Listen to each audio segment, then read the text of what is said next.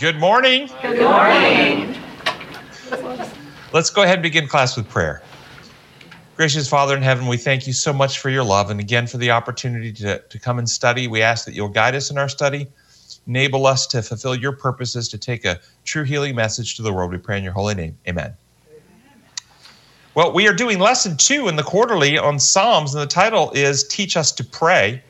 And if we start with Sunday's lesson, the first paragraph states, a simple way of introducing the Psalms into daily life is to devote time each day to the reading of a psalm, beginning with Psalm 1 and following the order given by the Psalter. Another way is to read the Psalms that correspond to your present situation, whatever it happens to be. I actually think this is a good suggestion. I've personally, and I suspect many of you as well, benefited from meditating on the Psalms each morning. And sometimes I actually have gone through, starting at Psalms 1 and just working my way through. Other times I pick randomly. Other times I hunt for a subject matter that's addressing the situation I might be dealing with. Some of you may recall that earlier this year, I was at a conference in April in 2023 in which a theologian friend, Gary Oliver, was doing a presentation to this Christian leaders from mental health leaders from all over the country. And he was teaching them Christian meditation called Lectio Divina. And he gave the attendees a handout with a brief description of what Lectio Divina is, and then instructions, and then a copy of Psalms 1 through 3 from 4 different versions: the King James, the New Living Translation, the Message, and the Remedy of the Lord and Song, the Psalms. And I did not know that Dr. Oliver was going to speak, and I didn't know he was going to lead the group in a 1-hour-long reflection of the Psalms, and I didn't know that he was going to use the paraphrase of the Remedy to give with the whole group. But it just so happened that Come and Reason Ministries had a booth there, and we gave away the Remedy Psalms at that event. And so people came up and got the Remedy Psalms, and many people came up to us afterwards and told us how much they enjoyed the Remedy version compared to the other versions that were in the printout. And so I decided in the aftermath of that meeting, I would research what Lectio Divina is, because I'd never heard of it before. And what I discovered is that the Latin Lectio Divina simply means divine reading. And it's an ancient Christian practice that goes all the way back to Origen of Alexandria in the third century. And the intention of the practice is to help Christians internalize the scripture beyond mere fact or head knowledge to the deep experience and heart appreciation and practical living of the things of God. And this is what we talked about last week. We talked about the spiritual healing that the Psalms can bring. And there are 4 distinct aspects to this type of meditation. The first is Bible reading. So you read some aspect of Scripture. And the second is meditation upon the passage that has been read, which means reflecting on what it means, thinking about, okay, what does that mean? And then the third element is prayer, talking to God about the meaning of the passage.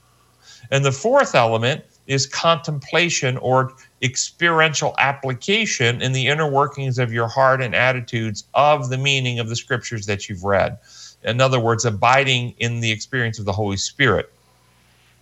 A couple of important points about Lectio Divina. First, this form of meditation always starts with reading the scripture.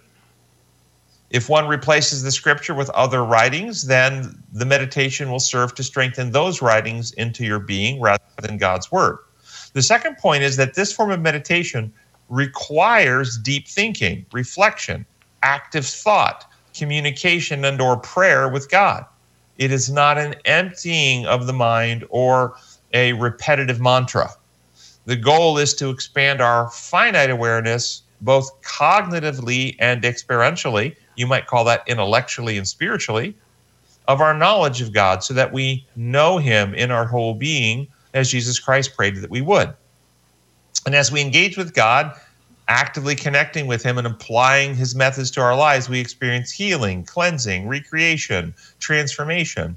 And as Paul wrote in 1 Thessalonians 5:23, may God himself, the God of peace, sanctify you through and through. May your whole spirit, soul, and body be kept blameless to the coming of the Lord Jesus Christ. So God wants to heal us, sanctify us, make us holy in spirit, soul, and body, Lectio Divina meditation engages all aspects of our being. We engage our body when we disengage from the daily activities of life, put down the digital devices, and sit quietly with God, often in nature, breathing in the fragrance of the flowers or hearing the songs of the birds or appreciating the rainbow or the sunshine on our skin.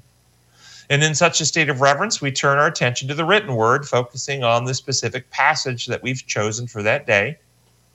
And then with our hearts tuned to God, we read the word and we begin contemplating the meaning. And then we talk to God about the meaning. And then we contemplate the implications of the meaning that God is leading us to understand in our being and how we can apply it to our life. Now, I had never heard the term Lectio Divina before this year.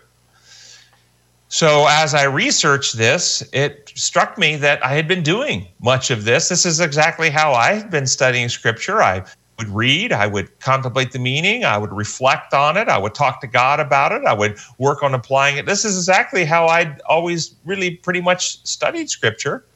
And what I found interesting is that one of the founders of the Adventist Church never used the term Lectio Divina, but described these are the core elements of healthy Bible study.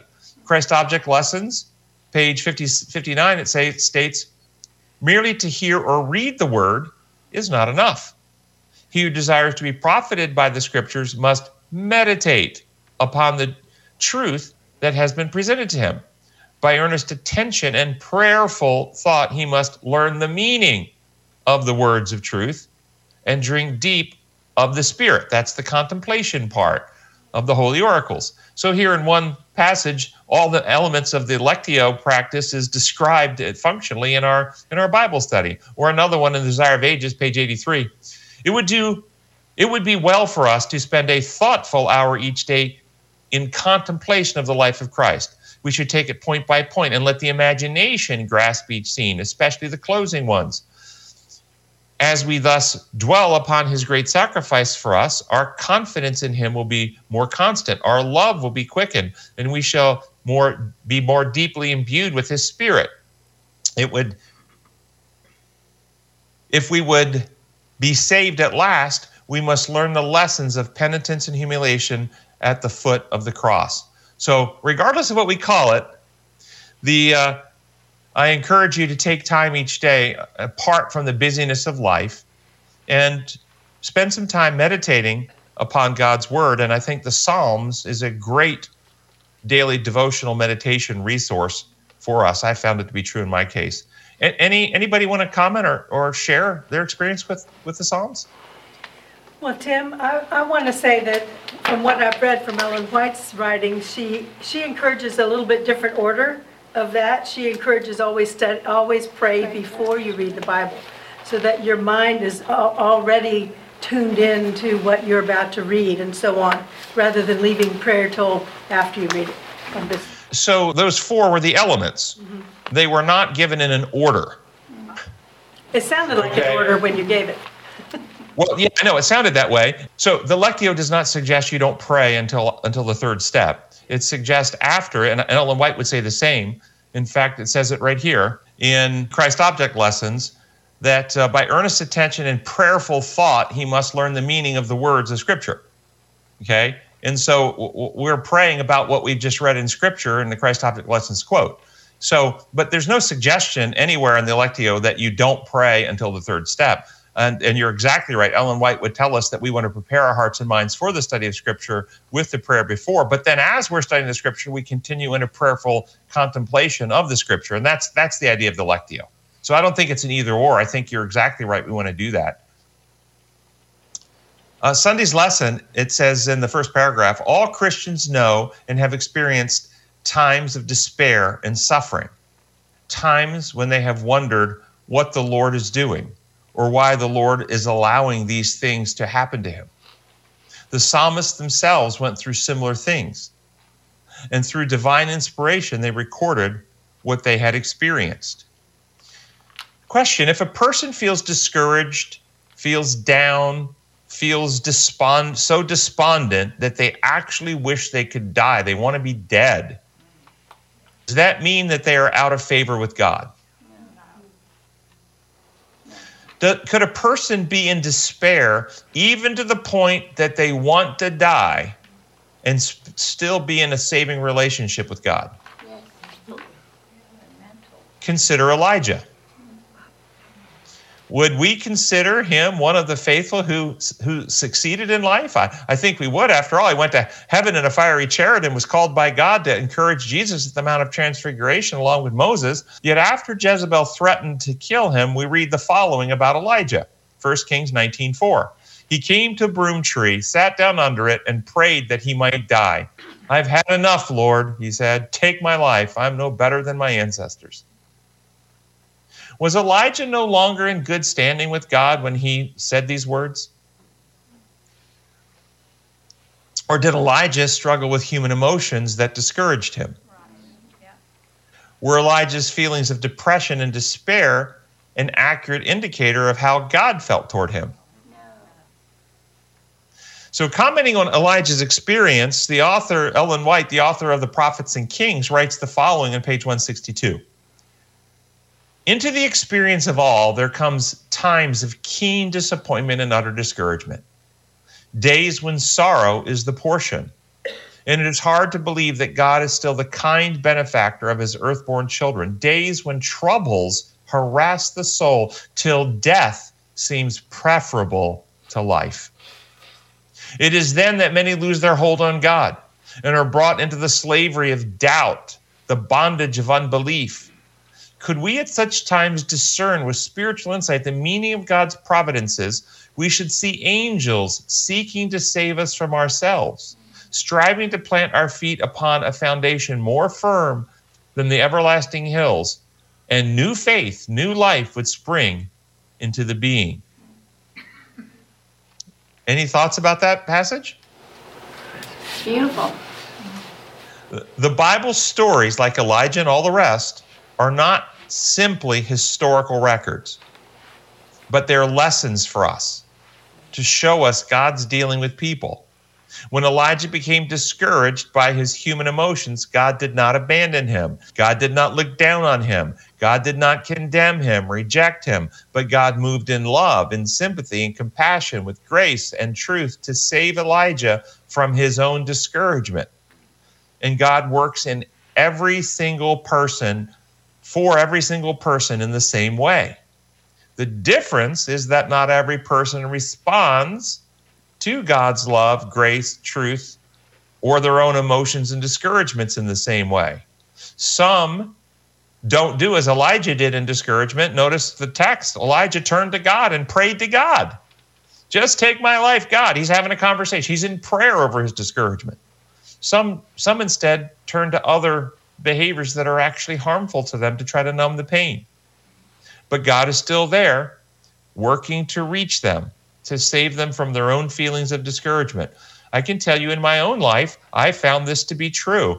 I've had moments of despair, weakness, discouragement, depressed moods, feelings of hopelessness that were tempting me to think that life would be better if God just took me to heaven and this life was over, if I just died. But at those times, I remember this story. I've remembered this, what Elijah went through. I have remembered this quotation from Prophets and Kings. And I realized that my emotions were simply tempting me, and they were not from God. And I cried out to God for deliverance, to send the angels to put my feet on paths more sure. And every single time I was imbued with hope and encouragement. One of my favorite verses is, he knows our frame. He remembers that we're just dust. You know, God knows we're just dust. We're not superhuman, extra ability people. We're just dust. And I think he understands when we are not, at our best all the time, because we're creatures of dust. Exactly. And this is where we have to have that historical experience of knowing God for ourselves before we find ourselves in those moments of strong emotional discouragement, so that we can differentiate between what we know to be true and the strong feelings we might be experiencing in that moment. So this is part of the journey of every person. In the life of everyone comes moments like this. And the Psalms are filled with helpful songs. Consider Psalms 143. Lord, respond favorably to my prayer. Intervene mercifully to my plea, because you are faithful always to do what is right. Come to my relief. Do not judge me responsible for my sin condition, for no one living can set themselves right with you. The enemy hounds me, crushing my joy for life into the dirt, driving me into the darkness with no zest for living, like those already long dead. I'm tired of living. I'm discouraged and ready to give up. But then I remember what happened in the past. I focus upon your design and all you have done, and think about your plan and all you have made. I surrender myself to you. My inmost being thirsts for your life-giving presence, like dry land thirsts for rain. Respond to me quickly, O Lord. I am dying inside. Do not keep your life-giving presence from me, or I will surely die and join those in the grave. Let each day start with your love filling my heart, for I have put my trust in you. Teach me the way to live, for I surrender myself to you. Rescue me from my enemies, O Lord, for I place myself under your protection. Teach me to fulfill your purposes, for you are my God. May your spirit of truth and love lead me to the world recreated to your design. Heal me, O Lord, to magnify your character of love. Cleanse my soul from sinfulness, because you always do right. Show mercy to my enemies and let them go. Let perish all those who reject healing and persist in attacking me, for I am your faithful follower. Any thoughts about the Psalms? Very nice. Yeah. Very good. Very uplifting. We find the psalmist and others in Scripture going through the same struggles, and this is what the Scriptures are there for, to show us how God deals, to show us the journey of the faithful, to show us that we're not alone, to encourage us and provide us resources in our times of struggle. Tuesday's lesson points us to Psalms 22, verse 1. My God, why have you forsaken me? Why are you so far from saving me, so far from the words of my groaning? And the lesson notes that these words are famous because Jesus quoted them on the cross. Question, what do you think Jesus' use of these words on the cross reveal? When Jesus cried out, my God, why have you forsaken me? Did God reject Jesus at the cross? No. Did God become angry with Jesus, upset, mad, hostile, punishing towards Jesus at the cross? This is reflecting his human feelings. Yeah. Did God use power to harm Jesus at the cross? No. What happened at the cross? God had to back off. Why did Jesus die? What kind of death did he die? Human. Was it necessary for Jesus to die, for the plan of salvation to be accomplished? Yes. What did the Father do to his Son at the cross? Let him go. Separate himself from it. So all these questions are vital questions, but does the law lens we hold impact how we answer them? Yeah. Do we agree that the plan of salvation centers upon Jesus, his sinless life, his voluntary, sacrificial, and substitutionary death, his victory over death, and his resurrection? Do we agree that the plan of salvation centers on this? Yes. Yeah. So Jesus is the solution. The plan of salvation is God's plan to resolve the sin problem. It is the treatment to the sin problem. Then what we understand about the healing plan, the solution, the remedy, the treatment, the fix to the sin problem, what we understand it to achieve, is determined by what we think the actual problem of sin is. So what is the problem that sin caused, that Adam and Eve did to us when they sinned? What is the problem that sin caused that the plan of salvation fixes? And our answer to that question is determined by how we understand God's law.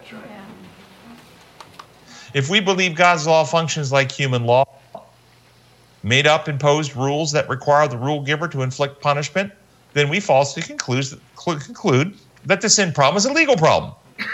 And the just solution is the infliction of the just punishment, and the minimum punishment is death, then we falsely conclude then the solution is Jesus. Then Jesus' mission was to come to live a sinless life so that he personally did not break any of the rules and thus did not personally deserve to have the inflicted punishment of God put upon him, so that God could place all of our rule-breaking and deed sins on him and do a make-believe, pretend trick and treat the innocent Jesus as if Jesus was the one who did all the bad stuff and broke all the rules, and then make a claim, not actually true in reality, that it is right and just to punish an innocent person for the crimes of the guilty, and then teach that God used his divine power to inflict the death penalty upon Jesus so that he won't have to kill us. And then we claim, contrary to all reality, that it is just, reasonable, and true to declare a guilty person to be innocent if an innocent person is punished in place of the guilty. Terrible. Do you think I just made this up? No. This is pagan. It's false. It's a lie. It stems directly from believing the lie that God's law functions like human law. And it is the reason the Adventist Church has failed to complete its mission to prepare the world and lighten the world. The message in 1888 was rejected, and this pagan thing has infected the church so that we distort the reality of what Christ has done with this pagan view. This is a quotation out of the Adventist Review, December 8, 2023. How long ago was that? December 8, 2023. So this is not something that was taught decades ago. This is active. Listen to this. To spare us, God poured out his wrath against the violation of his law, sin, not on the violators of his law, sinners, but on the sinless Jesus, the only way that God could be just and the justifier of the one who has faith in Jesus. In short, rather than killing us for violating his law, the Father killed Jesus instead. Or to put it crudely, the Father killed Jesus so he wouldn't have to kill us. That's terrible. Who's the author? Yeah. Clifford Goldstein, who's the editor of the Adult Quarterlies. That makes And you wonder why the church is kept in darkness, because the entire worldwide church gets a quarterly edited by somebody who's teaching a pagan view of God. Now, let's break this down. I'm not just going to declare it. I'm going to demonstrate it to you with overwhelming evidence that this thing that's being taught is fraudulent. It's a lie. It's an obstruction to the truth. Can you find anywhere in Scripture where the Bible shows God using power to harm Jesus? No. You cannot. What you find is God stops using power and lets Jesus go to allow Jesus to experience what Jesus chose, which was to be our Savior, to take up the responsibility to confront Satan and, quote, destroy him who holds the power of death, that is the devil, Hebrews 2:14.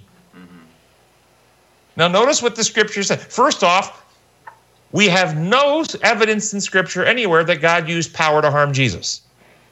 We have direct evidence that God stopped using power and withdrew and abandoned and let go. We also have evidence from Scripture that Satan is the one who holds the power of death. Then Christ came to destroy him who holds the power of death, that is the devil. So who does Scripture says hold the power of death? Satan. Right. Jesus holds the keys to life. He has the power over death and the grave. Jesus destroyed death and brought life and immortality to light, 2 Timothy 1:10. So in the quote I just cited from the review, where does that quote, or who does that quote give the power of death to? God. Notice, God, they teach, holds the power of death and kills his son. They worship, whoever wrote that, worships a God who wields the power of Satan.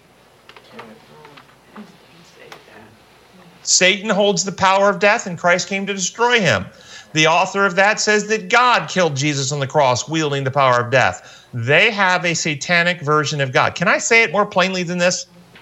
This is what Paul wrote about in Thessalonians when he says that the man of sin is going to come and set himself up in God's temple, proclaiming himself to be God. This is about 65 AD that Paul is writing. This is not the temple in heaven. Satan, the man of sin, doesn't rise up into heaven and throw God off his throne in heaven. This is talking about the spirit temple. And that Paul says the man of sin is going to rise and he's going to dethrone God from the spirit temple, and he's going to replace him and proclaim himself to be God in the spirit temple. People are going to worship a God who wields the power of death, is the source of death, who even inflicts death upon Jesus, who has to have a blood payment of a human sacrifice not to use that power of death against us. This is what is being taught in Christianity. This is what's being taught out of the Adventist Review. And you wonder why Christ delays his coming. Amen. And then all those people go through life trying to appease God because they fear him. Mm-hmm. Yeah. This is exactly right. And this is why the Adventist Church was given a special message to call people at the end of time to make a right judgment about God. Be in awe of God and glorify him with the eternal good news that he is the source of life, not the source of death, that he is the creator, not the destroyer, that he is the one who builds reality, whose laws are the laws upon which reality are built, him who made the heavens, the earth, the sea, and all that in this, because the time in history has come for people to make a right judgment about God. The hour of his judgment has come, and people need to stop judging him to be an imperial dictator. People need to stop judging him to be like the man of sin who wields the power of death, and instead begin to judge him to be our Savior, our Creator, the source of life. But people persistently make the wrong judgment about God if they believe the lie that God's law functions like human law. And they conclude that God is the source of death, and he even inflicted that death upon Jesus. They consistently judge God in the wrong light and attribute to him the characteristics of the evil one. It's when we return to design law that all this stuff is cleared up and it becomes very, very simple and straightforward. So let's break it down. What happened at the cross? Jesus completed the mission that he, the Father, and the Holy Spirit jointly carried out. And that mission was for Jesus to destroy death and bring life and immortality to light, 2 Timothy 1:10. To destroy him holds the power of death, that is the devil, Hebrews 2:14. To reconcile all things in heaven and in earth to Christ at the cross, Colossians 1:20. To destroy the work of the devil, 1 John 3:8. And the devil has worked to destroy or efface the image of God in man and put Satan's image where God should be. And Christ destroyed that work by restoring the image of God in man. To fulfill God's purpose for humanity, Genesis 1:26 and 27. Let us make man in our image. And the image of God was being destroyed by sin in humanity. And Christ restored the image of God in man, fulfilling that purpose. And to redeem Adam's fall, becoming the new head of humanity, the second Adam, 1 Corinthians 15:47. Thereby restoring the species human back into perfection and unity at one mint with God. This was his mission, to reverse and heal all the damage, to erase the infection of sin from the species human. And thus it says in 2 Corinthians 5:19, now notice this, God was in Christ, reconciling the world to himself, not imputing their trespasses to them. Notice this is a joint effort, Father, Son, and Holy Spirit. This was not the Son paying a penalty to the Father to get the Father to be willing to pardon and forgive us. That's the lie of the imposed view. God was in the Son, reconciling the world, fixing the brokenness, the damage of sin in us. So why did Jesus have to die? He had to die to destroy death and fear and self-centeredness from within humanity and replace it with the divine nature, with God's design law of perfect love. He did this when, as a human, he was tempted by human emotions to save himself in Gethsemane.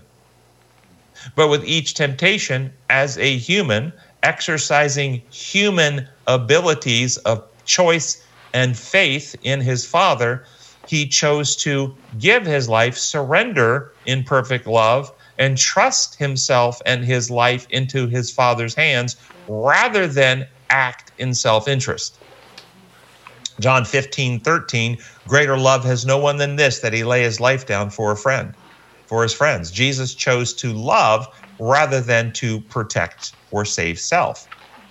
Thus, he not only demonstrated the truth about God and God's character, that's the moral influencing piece, the revelation of truth piece, revealed the truth of who God is, revealed the truth of God's character, but he also, as our human substitute, developed a new, sinless, perfected, mature human character, sealing humanity in its loyalty to God in the humanity he took upon himself. And this is Hebrews 5:9. Once made perfect, he became the source of salvation for all who obey him. Once made perfect, wasn't he always perfect? No, he was always sinless. Bible perfection is not a state of sinlessness. Adam and Eve were sinless in Eden, but they were not yet perfected, and they fell. Lucifer was sinless in heaven, but he was not perfected. He fell. Jesus was sinless, but Bible perfection is about the maturity of character, being so settled into the truth, intellectually and spiritually, you can never be moved from it. You have sealed your character into loyalty to God, and Christ, as a human being, developed a perfect human character. God can create sinless beings. He cannot create character. Character is developed by the choices of the beings. And Jesus, as a human, saved the species human by total loyalty to God, eradicating the fear infection, and developing a sinless, perfect character. What was the necessity of his death then in the plan of salvation? It was the only means whereby God could destroy sin, not just Satan, but sin itself and the roots of sin. In order to destroy sin, you have to destroy its roots. And what are its roots? The lies about God that cause beings to distrust him. He needed to destroy the infection of fear and selfishness, what is called in Scripture the carnal nature, the fleshly nature, that survival, the me first drive that we all have. And at the cross, he was tempted to come down off the cross. Save yourself and we'll believe in you. But every time the temptation came, he surrendered self in love. And thus at the cross, the desire to save self was destroyed, and he rose and humanity purified, thereby destroying the death-causing principle and restoring the purity of God's law of love, the life-causing principle. What kind of death did he die? Did Jesus die the first death? The sleep death? Yes. My view is no. Really? Did Jesus die the second death? No. My view is no. Are you talking about his humanity or his divinity? Well, his divinity didn't die. Divinity cannot die. So it's only his humanity we're talking about. Okay, and you say he did not die the first death. My view is he did not die the first death. Why? My view is he did not die the second death. Okay. I agree with that. Yeah. Rationale for the first one. Yeah. Please. Yeah. So before we can answer, we need to define what we mean by these terms, don't we? Yeah. First death is the death in which there's only a sleep. It's the death all the righteous saints die, all the wicked die. They all die the first death. Everybody dies the first death who dies. The second death, what is the second death? We need to define that. Eternal. The lake of fire.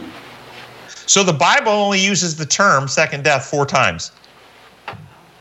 And we're going to look at those. The first, he who overcomes will not be hurt by the second death. That's Revelation 2:11.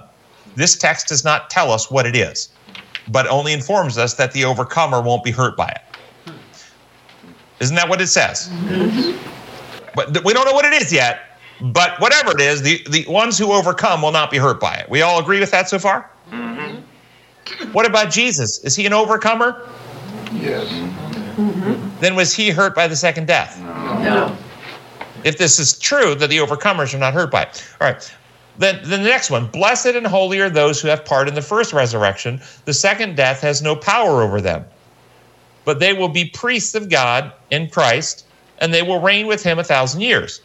So this text doesn't tell us what the second death is either, only that the second death has no power over those who arise in the first resurrection. That would be those who die the first death and arise in the first resurrection, not the second resurrection, the one at the beginning of the 1,000 years.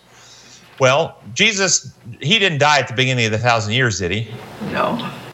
He didn't rise at the beginning of the 1,000 years, did he? No. So this first resurrection isn't really talking about Jesus. It's not even talking about Moses, really. So it doesn't really tell us much about our question here.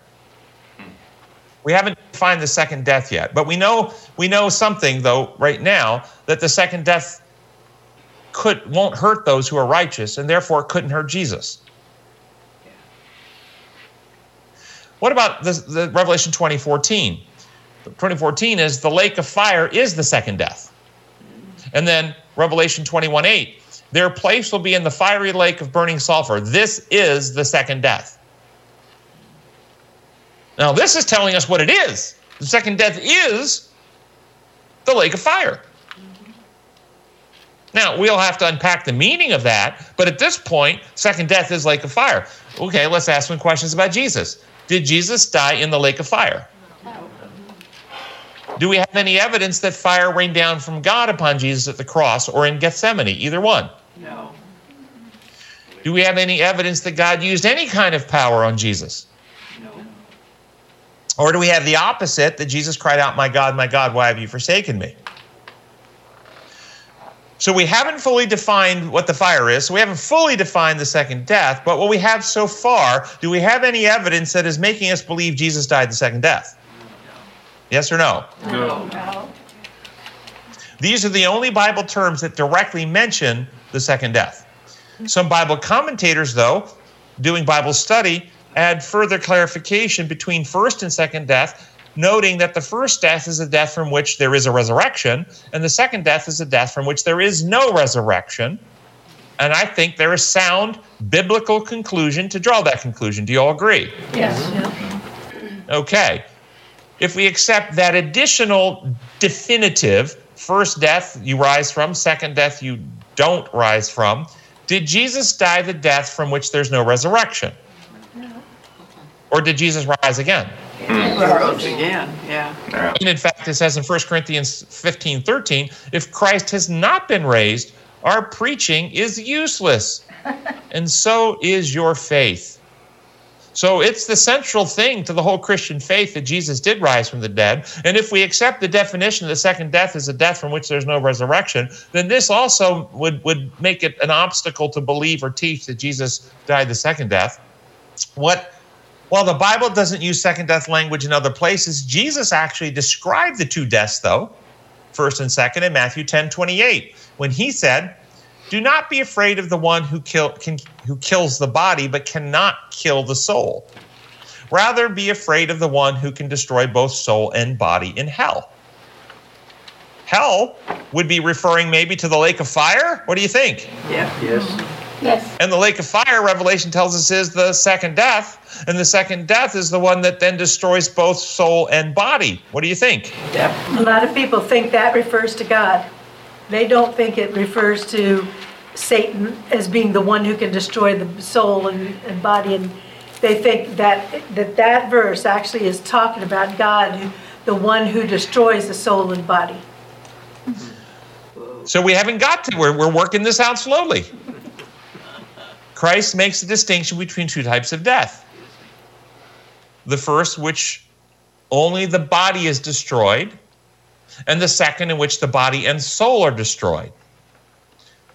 The Greek word for soul is psyche, from where we get the word psychiatry and psychology, and it means your mind, your identity, your individuality. So the second death destroys your individuality, your personhood, in addition to the body. So we can make an inquiry and apply this to Jesus. When Jesus died on the cross, his body ceased to living. That's true. Did his soul, his individuality, his unique personhood get destroyed? Yes or no? No. Do we have any biblical evidence for that to be true? How about in Acts 1:11? what do the angels say? Or what are we told? That this same Jesus who died. Jesus is the same. It's the same Jesus. It's not a different Jesus. His individuality was retained. And then, of course, he appears in the upper room and says, don't you know me? Touch me. See, it's me. It's myself. Do we have evidence that it was the same Jesus? Thomas. So, his body died, but his individuality, his self, his soul was not destroyed. That does not meet the criteria for second death. So every indicator thus far we'd have to put marks by, meet second death? No, no, no, no, no. None of the criteria for second death did Jesus meet at the cross. Lake of fire, death without resurrection, death which destroys the individuality. Jesus' death didn't meet these. So we're making the strong case from Scripture that whatever death Jesus died, it wasn't the second death. Then what was the significance of his death?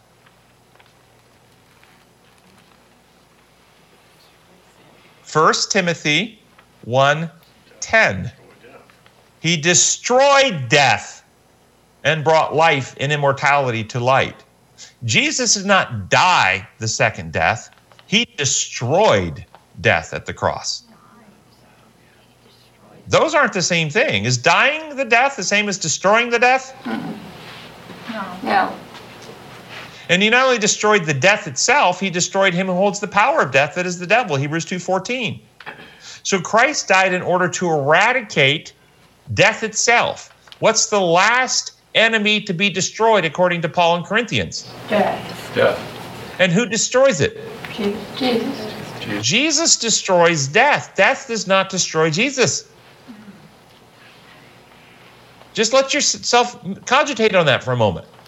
Now, I told you a moment ago, I don't believe Jesus died first death or second death. As we understand what first death is, the death of sleep, do we agree that people like Adam, like Daniel, like Moses, and others have died first death? Yes. Does dying first death destroy death? No.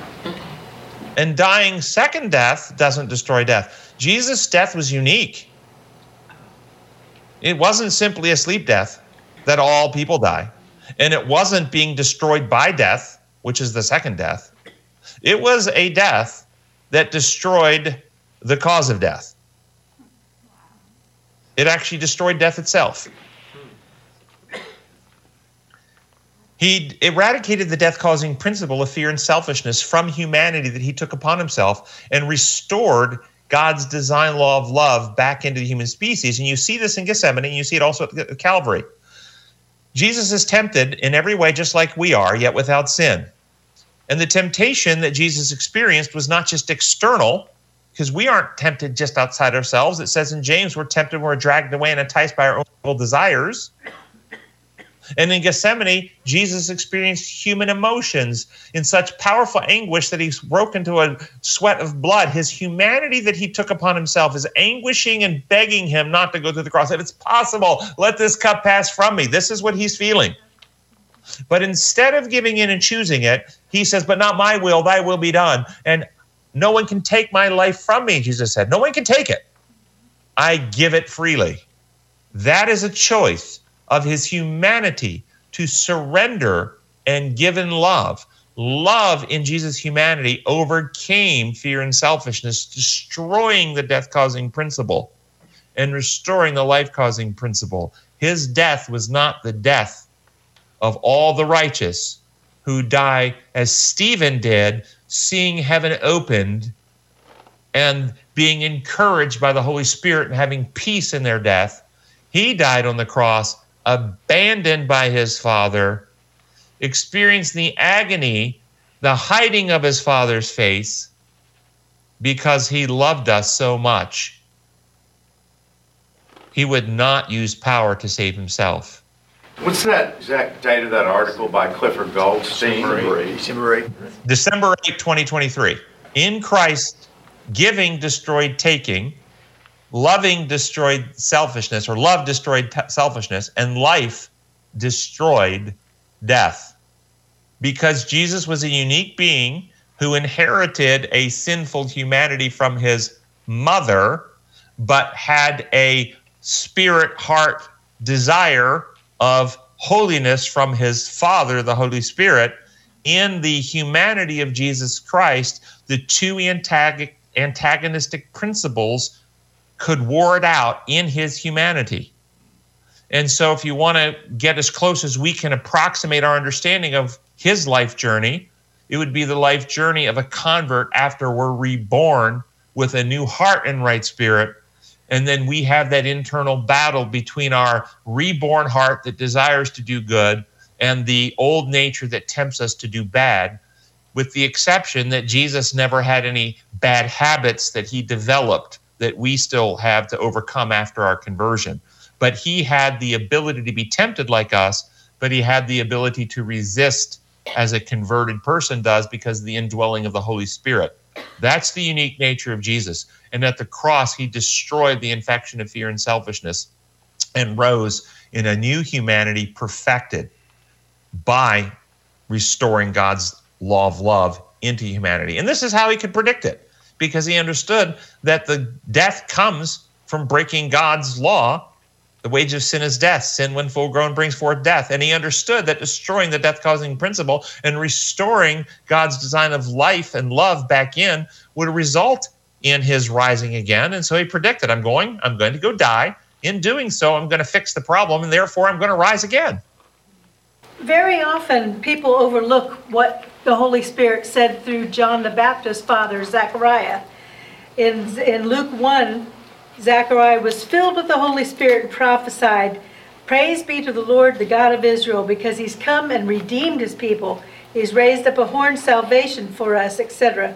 Salvation from our enemies, from the hand of all who hate us, to show mercy to our fathers, and to remember his holy covenant, the oath he swore to our father Abraham, to rescue us from the hand of our enemies, and to enable us to serve him without fear, in holiness and righteousness before him all of our days. This is the mission through the Holy Spirit. Zechariah laid out his mission goals here. And how do you see that applying to what we're talking about? I'm saying that you started off by this Clifford Goldstein thing, and then we're going into what Jesus accomplished at the cross. And whereas Clifford is saying that this is a God you should fear, Zechariah is saying that what he did, what Jesus is aimed to accomplish, in addition to things you have also said, was to enable us to serve him without fear, in holiness and righteousness all of our days. And that requires eradicating the fear-driven, self-centered nature from our heart and giving us a new heart and right spirit. And that comes through what Jesus achieved for us as the second Adam at the cross. And thus, after Jesus' victory, he sends the Spirit, and the Spirit takes what Jesus has accomplished and reproduces it in us, so it's no longer I that live, but Christ lives in me. And this is why we are able to serve without fear, because the old man has died, and we have a new life received from Christ that he worked out on our behalf. So this idea, do you see now why I say Christ did not die the first death and he didn't die the second death? Right. Now I have a basis for that, because I see what he did was to overcome the actual infection of fear and selfishness, destroy it at the cross, and rise into perfected humanity. That's what I see him doing at the cross, something quite unique. And then the question of, what about the wicked in the end? Did Jesus die on the cross the same death that the wicked in the end die? This is what many teach, that Jesus did. And you will find a very aggressive and angry pushback at me from those who take the penal legal view of a punishing God when they hear that I suggest that Christ did not die the second death. They will push back angrily, because if their view is right, which it's not, but under the penal legal view, the punishment for sin is death, and that's eternal death, and the only way to be saved is to get someone to pay the penalty. And if Jesus didn't die the second death, then their penalty is not paid, and they still have to pay it, so there's no salvation. So this idea that he didn't die the second death threatens their entire system of salvation, because no one paid their penalty yet. And this is why they get very agitated by it. And but you can also do a comparison.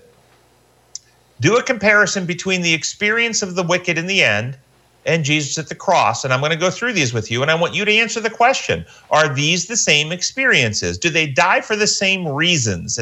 Did Jesus on the cross as our substitute die in the same mechanistic way and for the same reasons, experiencing the same things that the wicked in the end die experiencing? So let's look at those. Jesus on the cross died trusting his Father, yes or no? Yes. And there'll be a Bible text referencing every one of these points. The wicked die in the end distrusting the Father. True or false? Yeah. True. Is dying while you trust and dying while you distrust the same experience? No. Okay, next. Jesus dies longing to see his Father's face. Yes. The wicked die hiding from the Father, begging the mountains to fall on them and hide them from him who sits on the throne.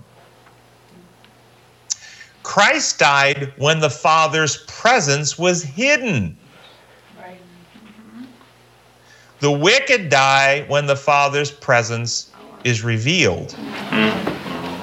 Wow. Yes or no? Yes. Christ died less than 72 hours. The wicked die eternally. Are those the same experiences? No. And if you believe that second death is the eternal non-existence, then you should have a lot of anxiety, because if you had to have that non-existence for eternity death paid, well, Jesus is in existence. He rose. That death penalty is not paid yet. And then they would do all kinds of tricky little things. Again, part of their whole fantasy belief system. Well, he didn't actually die the eternal death because he didn't deserve it. But on the cross, he felt like he was dying eternally. And because he felt like he wouldn't rise, then that counts. Try that in any of our justice systems where the death penalty is in force. Somebody is going to the death chamber, and in the death chamber, they are given the lethal injection. And instead of the lethal injection, an anesthesiologist gives them sleeping medicine and puts them to sleep for a day and a half, and they wake up a day and a half later. But because they thought they were going to die in that death chamber, and they had the fear of dying in the death chamber, is that the same thing as actually them dying because they were put to sleep? No.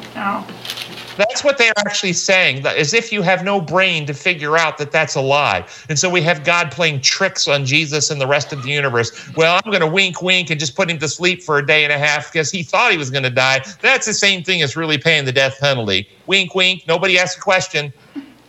That's what people like Goldstein will teach. They will teach that. That's another con job, another fraud, another way of putting God in the role of lying and using Satan's weapons. Using the weapon of death, that's the power of Satan. Using the weapon of deceit and trickery, that's the weapon of Satan. And this is what you get. And this is, again, the man of sin setting himself up in God's temple such that religious people are worshiping a God that practiced the attributes of Satan.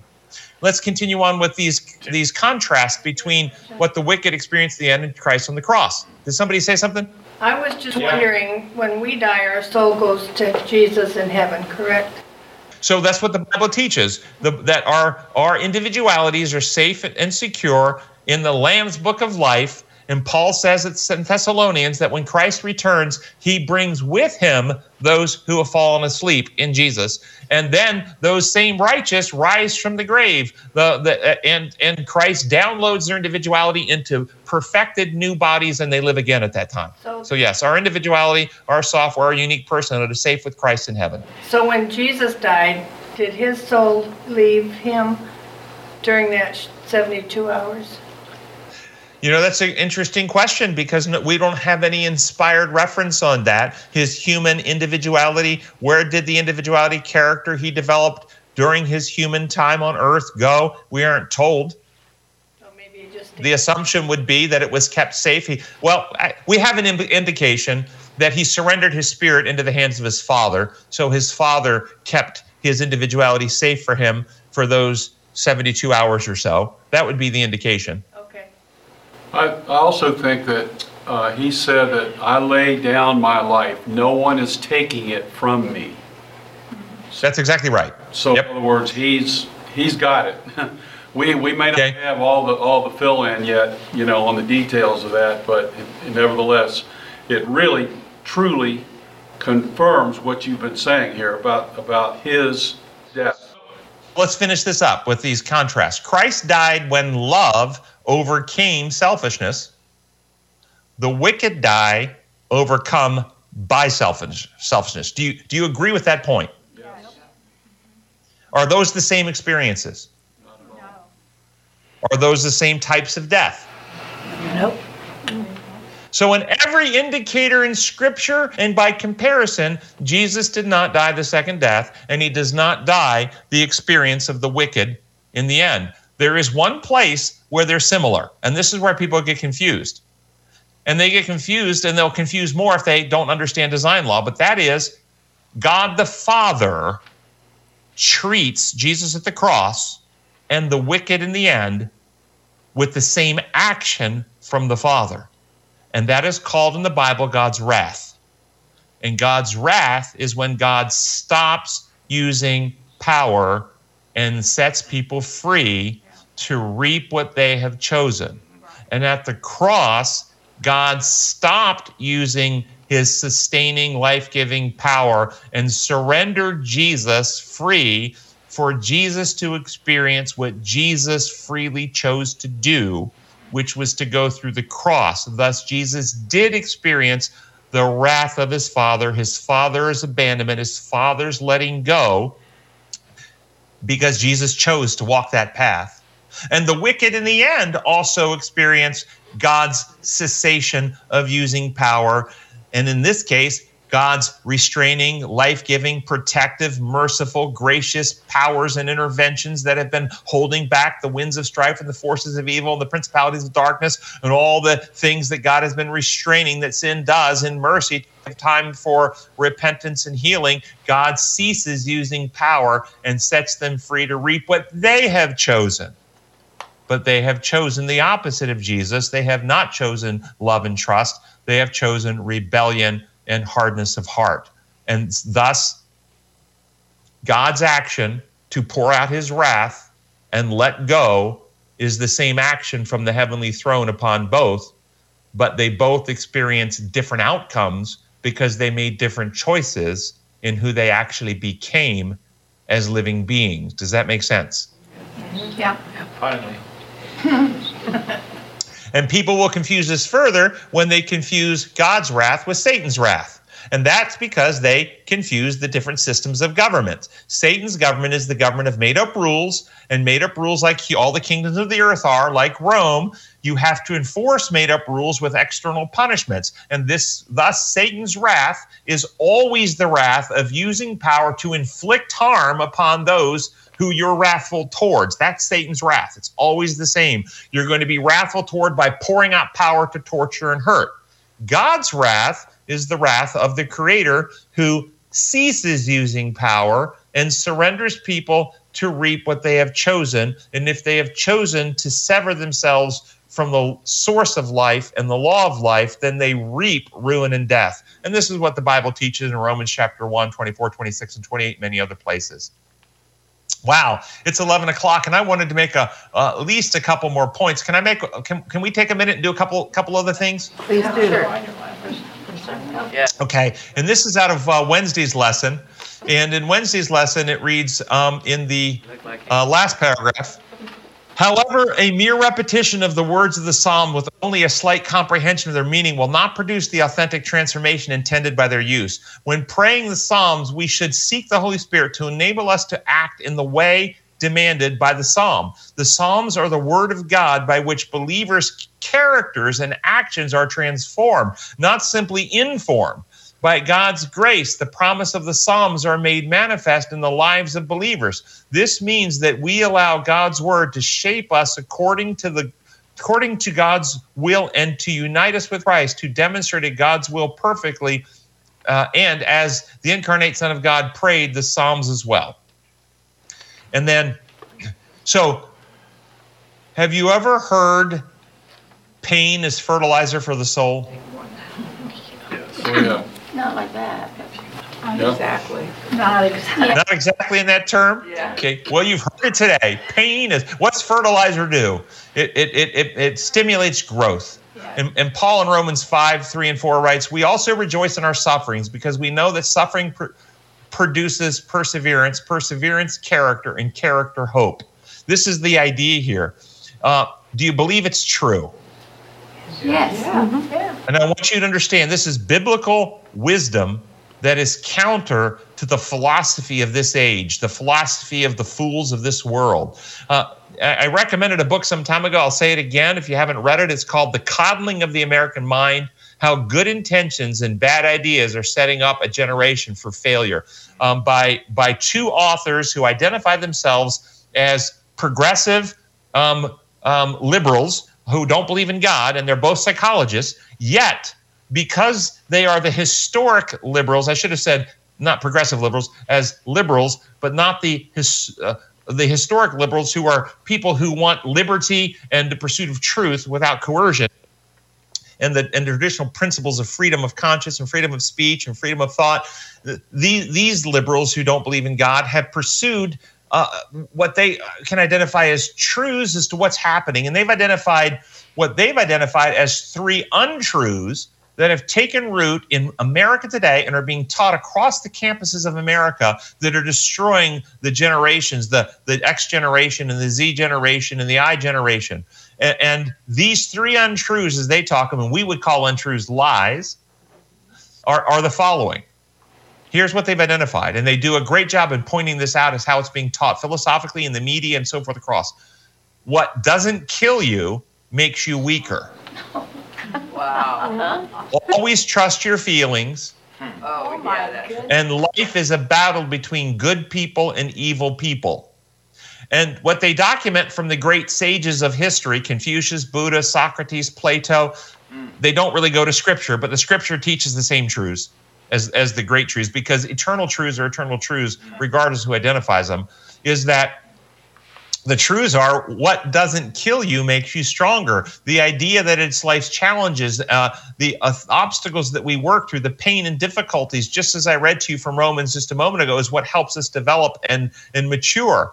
And so accepting the lie has led to the concepts of avoiding things that are difficult, avoiding trials, avoiding obstacles, avoiding emotionally upsetting things. So we need safe spaces, places where our ideas won't be challenged, where our concepts won't be exposed as flawed, where words won't upset us. We must remove names from buildings and statues from parks and books from libraries. And if it's in the church, we must remove people and their material that challenge our orthodoxy with evidence and truth that we can't refute. Rather than struggle through the deeper meaning and deeper Bible study, we instead create safe theological spaces where only our ideas are presented and our orthodoxy views and our fundamental beliefs are supported, because we want a safe space where weak minds won't be challenged to develop. And that's what's happening in our church today. And then always trust your feelings. All the great sages taught that emotions energize us, but are not to be trusted, as emotions can lie. And the Bible tells us in James 1 that no one should say God tempts, because God doesn't tempt anyone. Each one of us are tempted or dragged away and enticed by our own evil desires or feelings. Temptations motivate, they energize, but they cannot be trusted. And thus we should work through our emotions with light of truth and choose that which is true in spite of how it feels. But when you accept this lie, then if something happens that causes you to feel pain, well, then that means you're being assaulted. If somebody speaks words that upset you and hurt your feelings, then they're being aggression. And aggressive words are a form of violence. And it's just right for us to attack back with violent behavior against someone's speech. So we should silence speech that upsets us, because that hurts us. And this is what you see with all this craziness happen in our country. And then the third lie, life is a battle between good people and evil people. This is a lie. All the great sages have always taught that there is a battle between good and evil happening inside human hearts, not between you. And if you shift this to battles between good people and evil people, then if someone disagrees with your view and challenges your view with words that upset you, then they're evil because you're good. And it sets up this great division in society. Wow. Who are the authors of that book? The book is called The Coddling of the American Mind, and the authors are Greg Lukianoff and Jonathan Haidt, H-A-I-D-T. Pretty appropriate. Okay. So any questions about that? So we should be thankful. This wisdom is biblical wisdom. All those 3 points of truth are found in Scripture, are they not? Yeah. Let's go ahead and close with prayer. Gracious Father in heaven, we thank you so much that you have provided for us biblical eternal truths that we can study and identify with, that reveal the truth of who you are and your kingdom, but also expose the falsehood of Satan's kingdom, this imperial legal lie based on fantasy and falsehood. We pray that you would pour your Spirit out, take the victory that you achieved on our behalf. And we are so thankful for what you did, Jesus, because we would never be able to fulfill and accomplish what you accomplished. And we ask for your Spirit to pour into our hearts and allow us to become effective in taking this final message of mercy to the world. We pray in your holy name. Amen.